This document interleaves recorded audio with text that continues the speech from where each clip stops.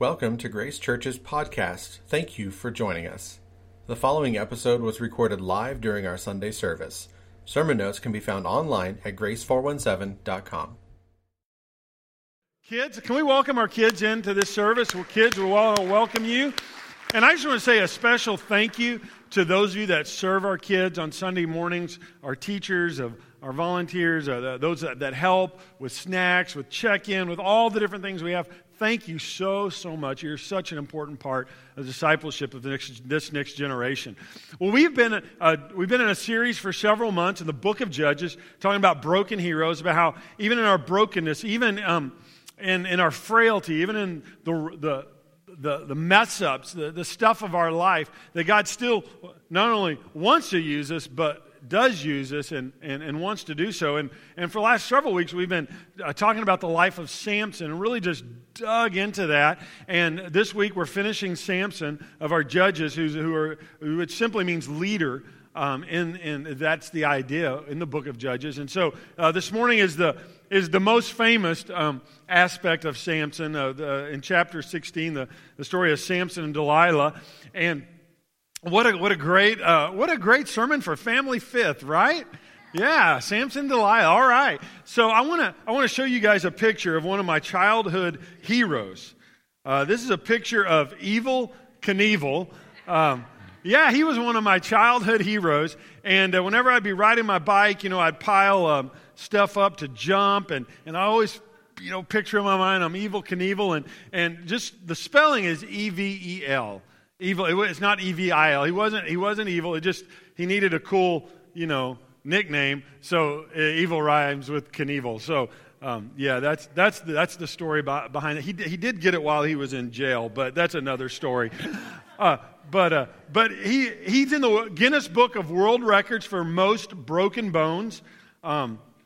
433 is what I read. He spent about 5 years in hospitals and wheelchairs because of the damage that he did to himself. Jumped all kinds of craziness and stuff. Kids, maybe after service, with your parents' permission or your parents' help, you can YouTube some videos and see some of the crazy stunt rides that he did on his motorcycle, strapped himself in a rocket, all kinds of just crazy stuff. And when I think of Samson, I kind of think of Evel Knievel, somebody who thought they were bulletproof, who thought it would never happen to them, they would never be taken down. And we see this in the life of Samson. And we come to Judges 16. I'm doing a different sermon today, a different type of sermon.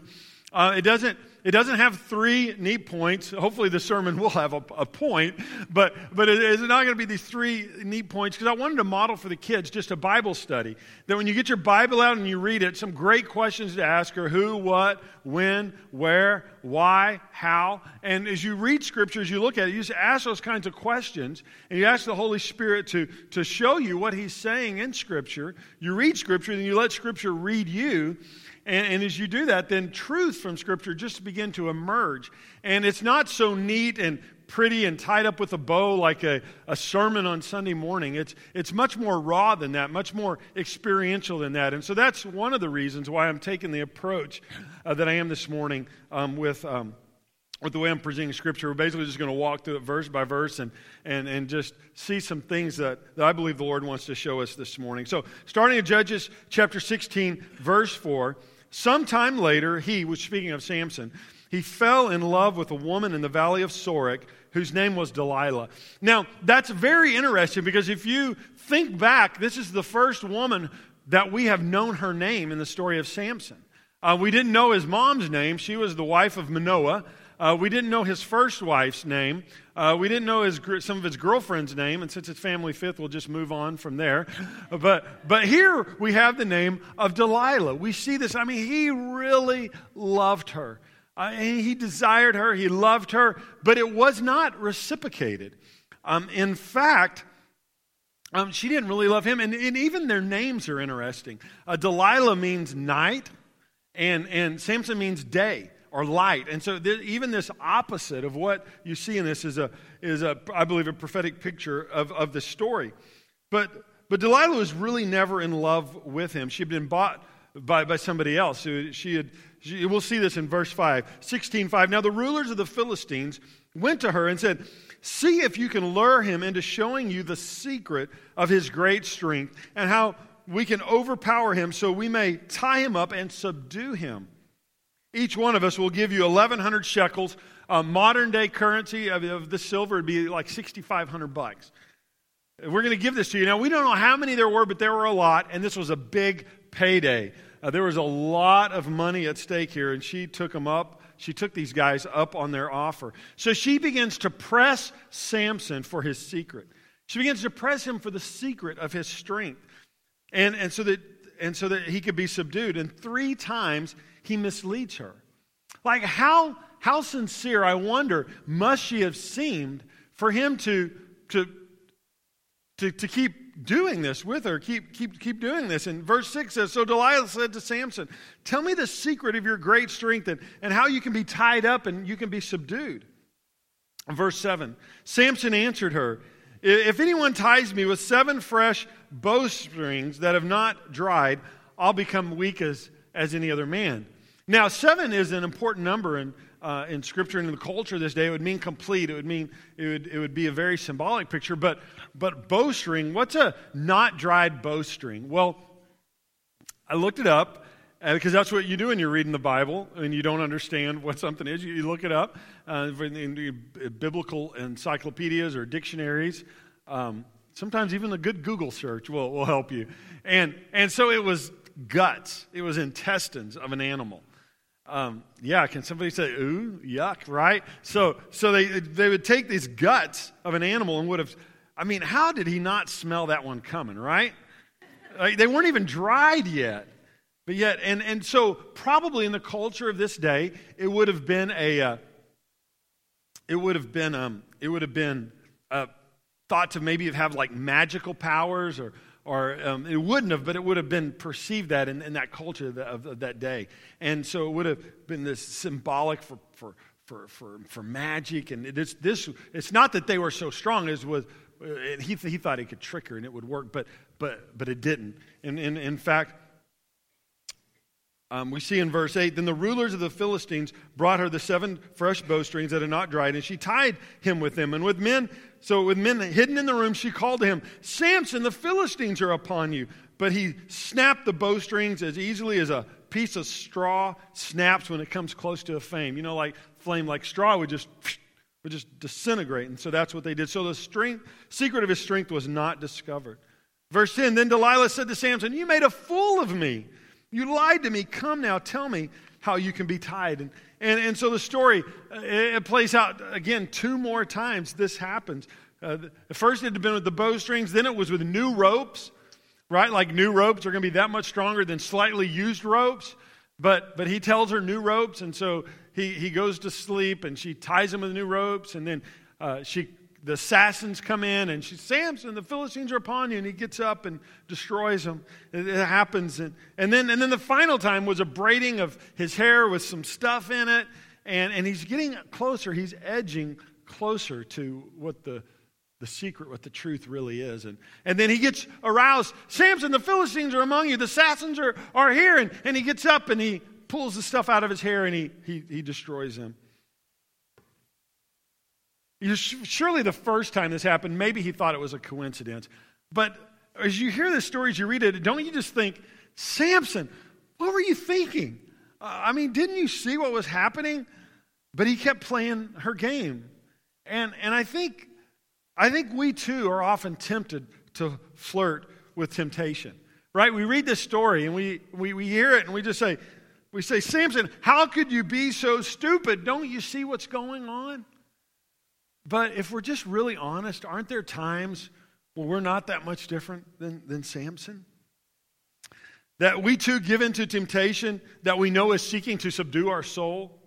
That we think we're in control, we can stop before it's too late, before the cost is too great. And we hope against hope that we won't get burned. But we do, don't we?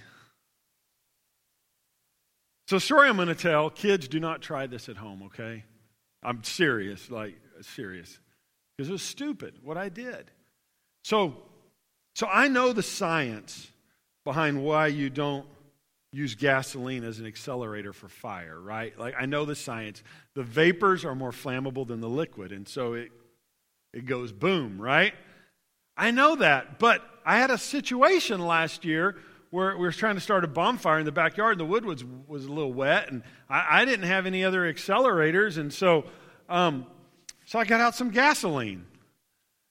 And how many of you know it's probably not a good idea when you start to do something and your teenage sons start backing up and say, "Dad, are you sure? Are you sure about this, Dad?" When your teenage sons are scared, like, that's a pretty good sign that you maybe ought to kind of reconsider this, right? Well, that's what was going on, and so as I looked at this, I did, and sure enough, you know, I lost some hairs on my legs and on my arms, all on my arms, and so, I mean, you don't do that. Like, it was stupid, right? It was stupid. Yes, can I get an amen? It was stupid. Don't do that. But I thought, well, surely it won't really happen to me. And and we can be like that in life with all different kinds of things. The book of Proverbs, it says, "Can a man scoop fire into his lap and his clothes not be burned?"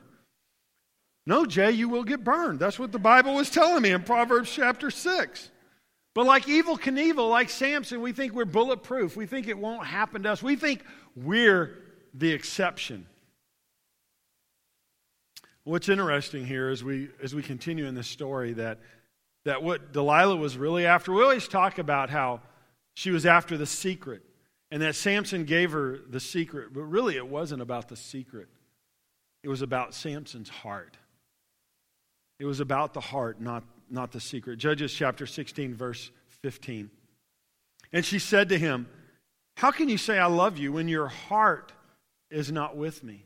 Now we know the book of Proverbs says, "Guard your heart, for it's the wellspring of life," that it's the source of life, that the seed of our emotions, our mind, our will, our emotions, this part of our life that where our life comes from, that we have to guard it, we have to protect it, right?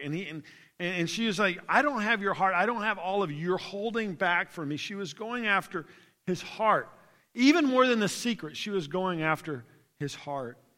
"You've mocked me these 3 times, and you've not told me where your great strength lies."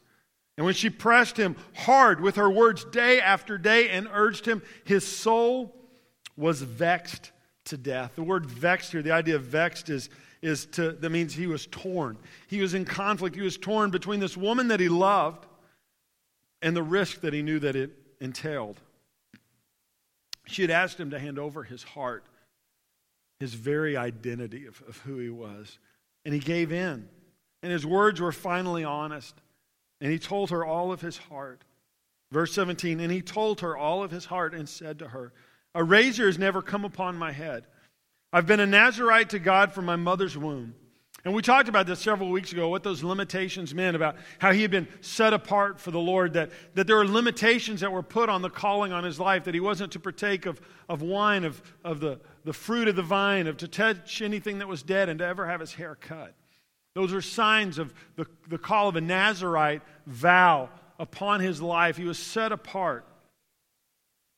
He said, "If my head is shaven, then my strength will leave me, and I shall become weak and be like any other man."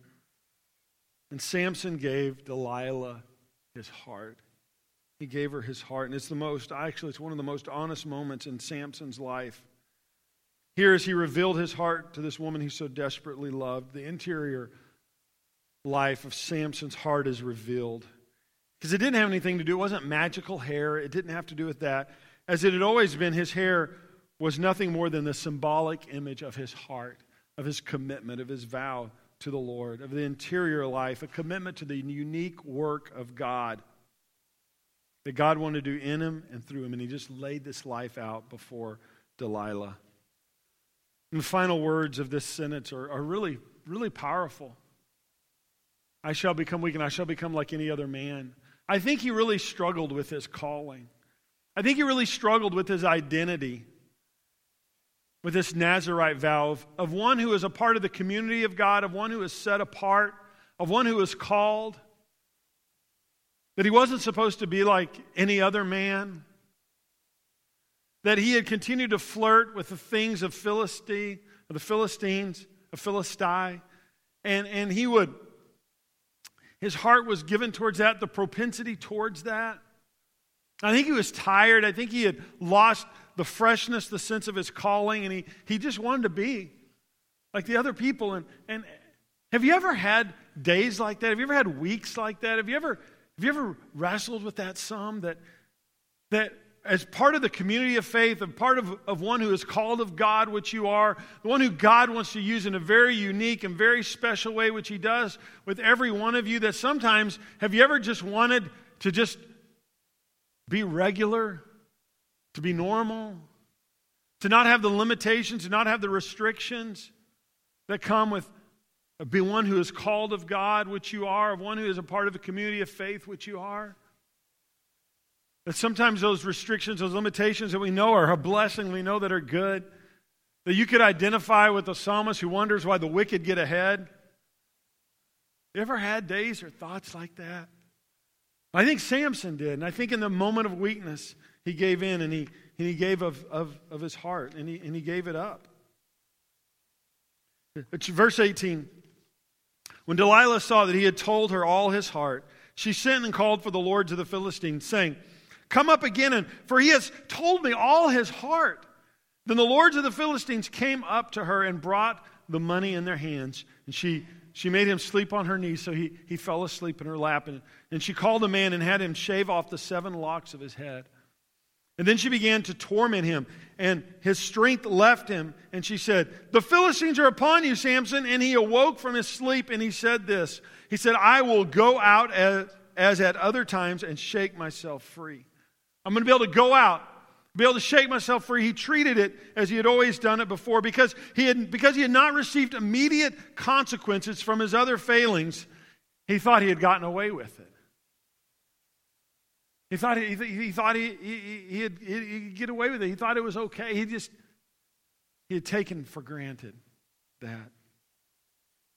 I was visiting a few weeks ago with a gentleman in the church here. We were talking about Samson and some thoughts on Samson. And his name's Jason Kramer. He sent me an email, and they were so good. I just wanted to read you his thoughts on Samson.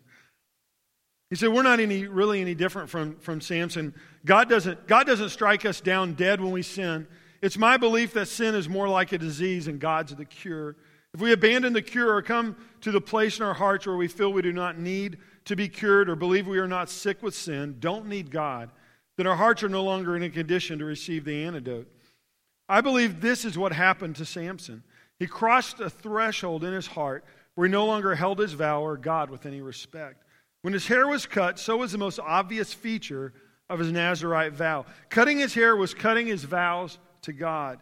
I don't think God cut Samson off. It was Samson who cut off God. He was no longer able to expect the Spirit of God due to his heart condition. And then we just have this really, really sad verse. But he did not know that the Lord had left him. Wow. Let those words just sink in.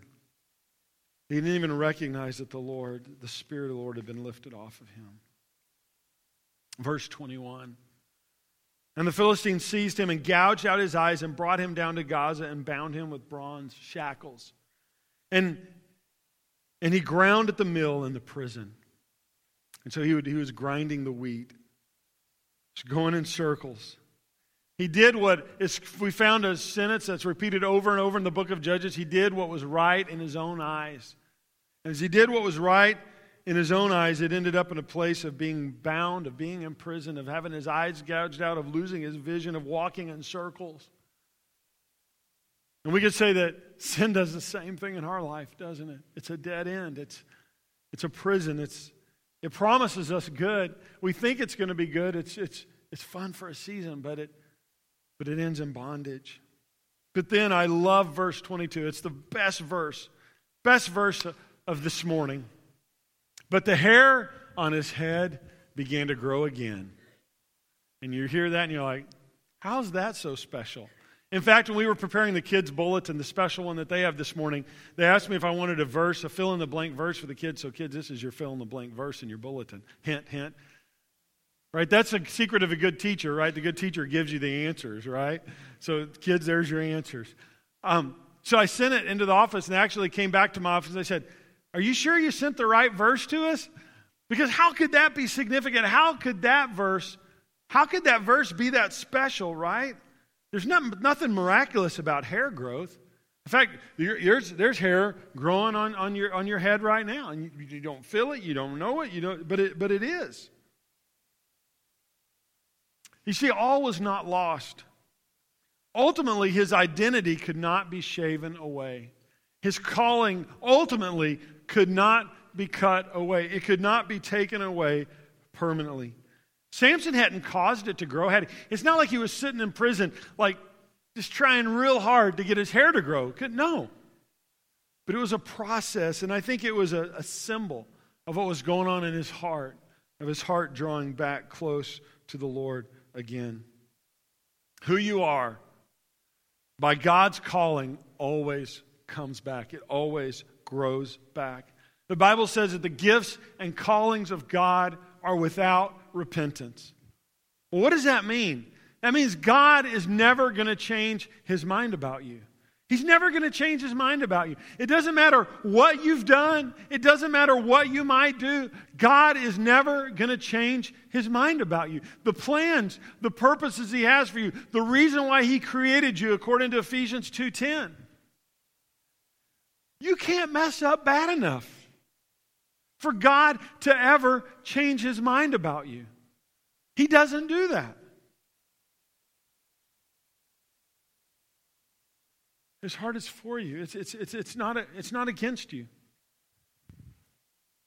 I want to share an illustration with you this morning based on 1 John chapter 2:27. It says, "As for you," turn to your neighbor and say, "As for you."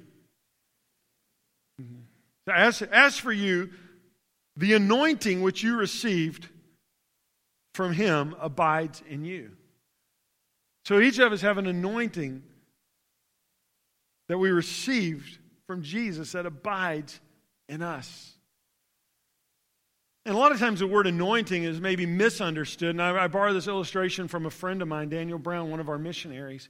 And it could be misunderstood, but what anointing simply means is to be set apart for a specific purpose.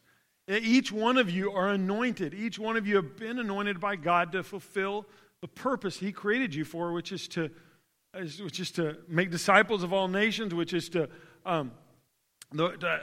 bring restoration, to healing, to the broken, to the hurt, to the lost, in your own unique way, and how God has shaped you and how he has formed you. And we're each like this spoon. This isn't if I'm using this spoon, and every once in a while, once a year, I help Heather with dinner, but every once in a while I'll cook. And kids, you can help me with this, but if I'm helping Heather, if I'm cooking, and let's say I'm making spaghetti. And if I'm making spaghetti, and I don't know, I'm making some corn too, I don't know, but we like spaghetti and corn together. It's a good starchy meal, isn't it? And I don't just taste good together, doesn't it? So if I'm making spaghetti and I have a corn, should I put my spoon from the spaghetti into the corn, right? No, I shouldn't do that, should I? Because you don't want your corn tasting like spaghetti, right? I mean, I shouldn't. You use a separate spoon for each one. But what happens if I use the wrong spoon and I put it from the spaghetti into the corn?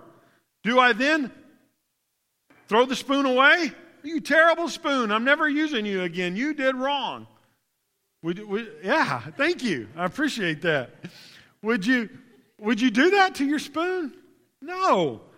You go to the sink, you wash it off, and you keep using it, right? And we think we're like that spoon. Oh, no, I've blown it. I messed up.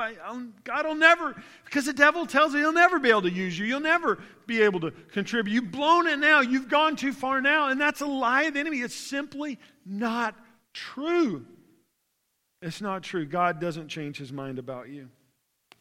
There's an obscure parable in the New Testament. I don't have this on the screen up there, but if you want to turn in your Bibles to Luke 13, it's called maybe you may not have heard it. It's called the parable of manure. Have you ever? It's an obscure. I read it this week and I kind of forgot about it. I kind of read it in a fresh way. You guys didn't know Jesus gave a parable about manure, did you? Well, he did. It's in Luke 13, verse 6. He said, some people call it the parable of the fig tree. I don't. I call it the parable of manure. But so then kids, if you don't know what manure is, ask your parent. Welcome to Family Fit. And then he told this parable. A man had a fig tree planted in his vineyard, and he went to look for fruit on it, but he could not find any. Verse 7, chapter 13 of Luke. So he said to the man who took care of the vineyard, for 3 years now, I've been coming to look for fruit on this fig tree and haven't found any. Cut it down. Why should we use up the soil? And here it is. This is a good part. Sir, the man replied, leave it alone for 1 more year, and I'll dig around it and put manure on it. And if it bears fruit next year, fine. If not, then we'll cut it down. Manure? Why would you use manure? Think about manure for a little bit. I mean, it'd be fair to say it's waste, right? Would that be fair? Stinky? Yucky? Takes a while to break down. But yet, from that waste, from that stink, from that mess, over time, life can come from it. Good can come from it. Nurturing can come from it. Resource can come from it. And I think of Samson's life. Even in this manure in Luke 13, it's you got to wait a year. This isn't a quick fix. How many here like quick fixes, right? I mean, man, yeah, I like a quick fix. It's not always how change comes about. But he's saying, I just think of Samson. I think of Samson and stuck in that prison. It's kind of like manure was probably, his life he hadn't accomplished what God wanted. It hadn't worked in his life. He'd failed. He was like that fig tree that hadn't produced the fruit he was intended to. And so it's like, well, let's see if manure will help. And I think he probably thought that year was a waste. Or not that year, the year is from Luke 13. But the time Samson was in the prison, we don't know how long it was. I'm sure he thought it was a waste. I'm sure it was stinky. Not just physically, metaphorically. And if you think back on your life, can you think of some seasons that seemed like a waste? Seasons that were stinky? Seasons that were difficult? But yet, as you look back, you see how God did something beautiful. How He brought flowers up out of that manure. How He brought life out of it. And we see this in the story of Samson, because God wants to use everything for His glory. Verse 23, now the rulers of the Philistines assembled to offer a great sacrifice to Dagon, who is the grain god, the god of the grain. The symbolism here is amazing to their God, because remember, he had been in the grinding the wheat, and he wanted to be like every other guy, but then he ended up like every other guy. He didn't like it because he became what he worshiped, because he had worshiped the Philistines and the way of life, and then he had been bound by their very thing, functioning in a way of that would have had influence from their God, and it just wasn't what he had wanted. And they said, our God has delivered Samson, our enemy, into our hands. And when the people saw him, they praised their God, saying, our God has delivered our enemy into our hands, the one who laid waste our land and multiplied our slain. And while they were in high spirits, they shouted, bring out Samson to entertain us. So they called Samson out of the prison. He performed for them. And he was there, and they were making fun of him. And when they stood him among the pillars, Samson said to the servant, because remember he was blind, so who held his hand, put me where I can feel the pillars that support the temple, so that I may lean against them. Now the temple was crowded with men and women, and all the rulers of the Philistines were there. And on the roof were about 3,000 men and women watching Samson perform. And then Samson, he prayed. And a few weeks ago, Kerry Higgins taught on this prayer. It was just fantastic. And Samson basically prayed this, Lord, remember me. Lord, strengthen me. Lord, use me. And what a great prayer that we learned. When we find ourselves in that place of difficulty, that place of failure, that place of being in that season of difficulty, of even manure. The Lord, remember me. Lord, strengthen me. Lord, use me. And the Lord did. And we learned that even in our failures, God can still accomplish His purposes.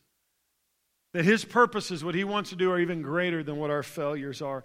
Verse 29, then Samson reached out toward the two central pillars on which the temple stood, bracing himself against them, his right hand on the one and his left hand on the other. Samson said, "Let me die with the Philistines." And then he pushed with all of his might, and down came the temple on the rulers and all the people in it. And thus he killed many more when he died than while he lived. Because it's never too late to do what God wants you to do. Did you hear me? It's never too late for you to do what God has intended for you to do. You may be down. You may find yourself down. You may find yourself knocked down. But friend, you're not out. There's still hope for the living. That God hasn't given up on you. He hasn't set you aside. He hasn't changed His mind about you at all. He loves you more than you could even imagine. Proverbs 24:16 says, "For though a righteous man falls 7 times, he rises again." Now we tend to think if it's a righteous man, he wouldn't fall, right? But we all fall, we all fail, we all make mistakes. And it's not the falling that will end you, it's the not getting up. The righteous man may fall 7 times, but he rises again. I want to end with these thoughts. I want to end with some similarities of Samson and Jesus. Okay, because you wouldn't normally compare Samson and Jesus. You'd be like, what? There's similarities? I think you'll find this fascinating. Let me read this to you. The similarities. Their births were both promised by angels. They were both called to deliver their people. They both found their people reluctant to be delivered. Both were betrayed by people they loved. Both were handed over to be tried by a foreign power. Both were mocked and exposed for entertainment. Both would become like every other man. Jesus for bearing our sins, Samson in the loss of his strength. Both would stretch their arms wide open. Both would bring destruction to temples. Jesus' death ripped the temple in two, ripped the curtain in the temple to two. Both were humiliated. Bruce Shelley writes this: Christianity is the only major religion whose central event is a humiliation of its God. Think about that, it's true. Samson would be humiliated by his choices. Samson's humiliation is his shame, but Christ's humiliation was not his own.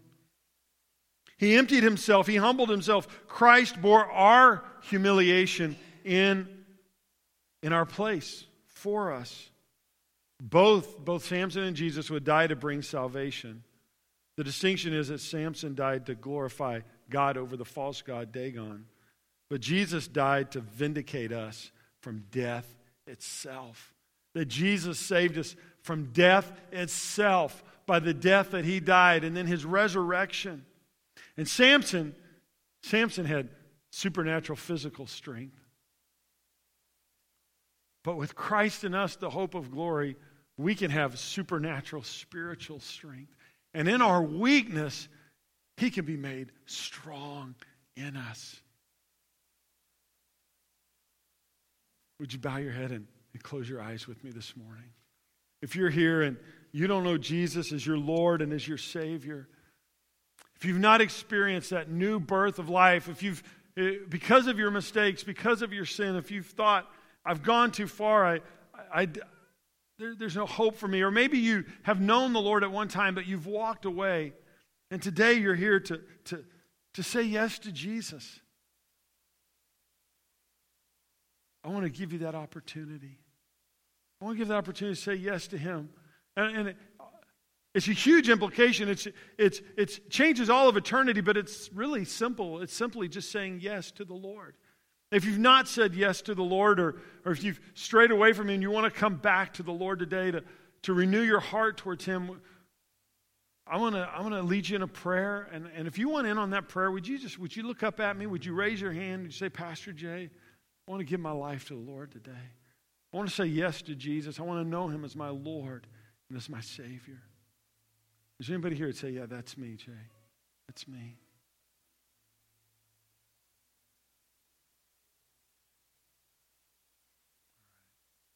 Heads bowed and eyes closed. I want to give you just a moment to just reflect on something that was said this morning.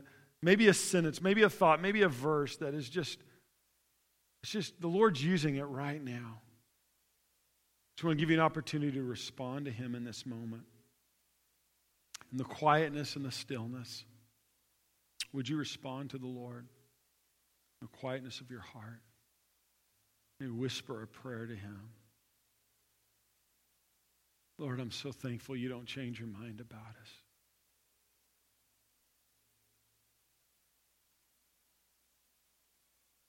Thank you, Lord. Lord, I pray for strength, Lord. Lord, I pray even if there's somebody here who's in a season, Lord, where there's a lot of manure, Lord. Lord, that you would bring life out of that, Lord. Lord, that even through that process, Lord, that slow process of all that breaking down and good and life coming out of it, Lord. Lord, would not grow weary in well-doing, Lord, for in due time, at just the right time, we'll reap a great harvest, Lord. Thank you for that today, Lord. I thank you for strengthening your people in Jesus' name. Church, can you say amen? Amen. Thank you for joining us. We hope that this episode made a difference in your life. If you would like more information on giving your life to Jesus, visit us on the web at grace417.com.